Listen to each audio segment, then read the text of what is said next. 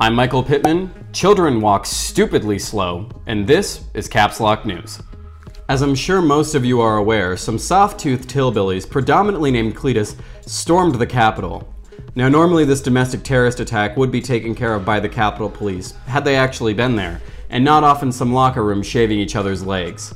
Following this lapse in professionalism, the Capitol Police announced their hiring of mall cop extraordinaire, Paul Blart. When asked about the controversial pick, the board members involved in hiring said, "We've made it clear by now we have no idea what we're doing, and we stand by that." Wow, unless those criminals have some steel-toed boots, they better stay far away from the Capitol and the Segways guarding it.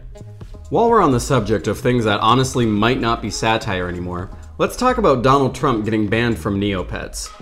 After being banned by Twitter, many large tech companies followed suit.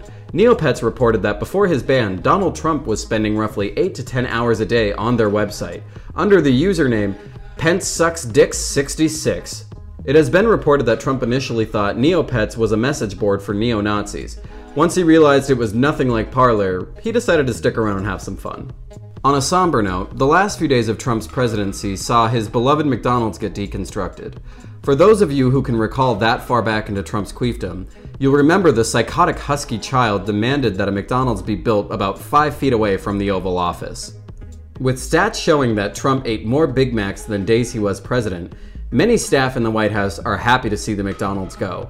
One staff was quoted saying that after Donald Trump had one of his dinner parties in the Kennedy Room, it took 3 weeks to get the smell out. Biden has yet to announce what chain restaurant will replace the McDonald's, but he has assured the public that it'll be incredibly moderate and extremely bland.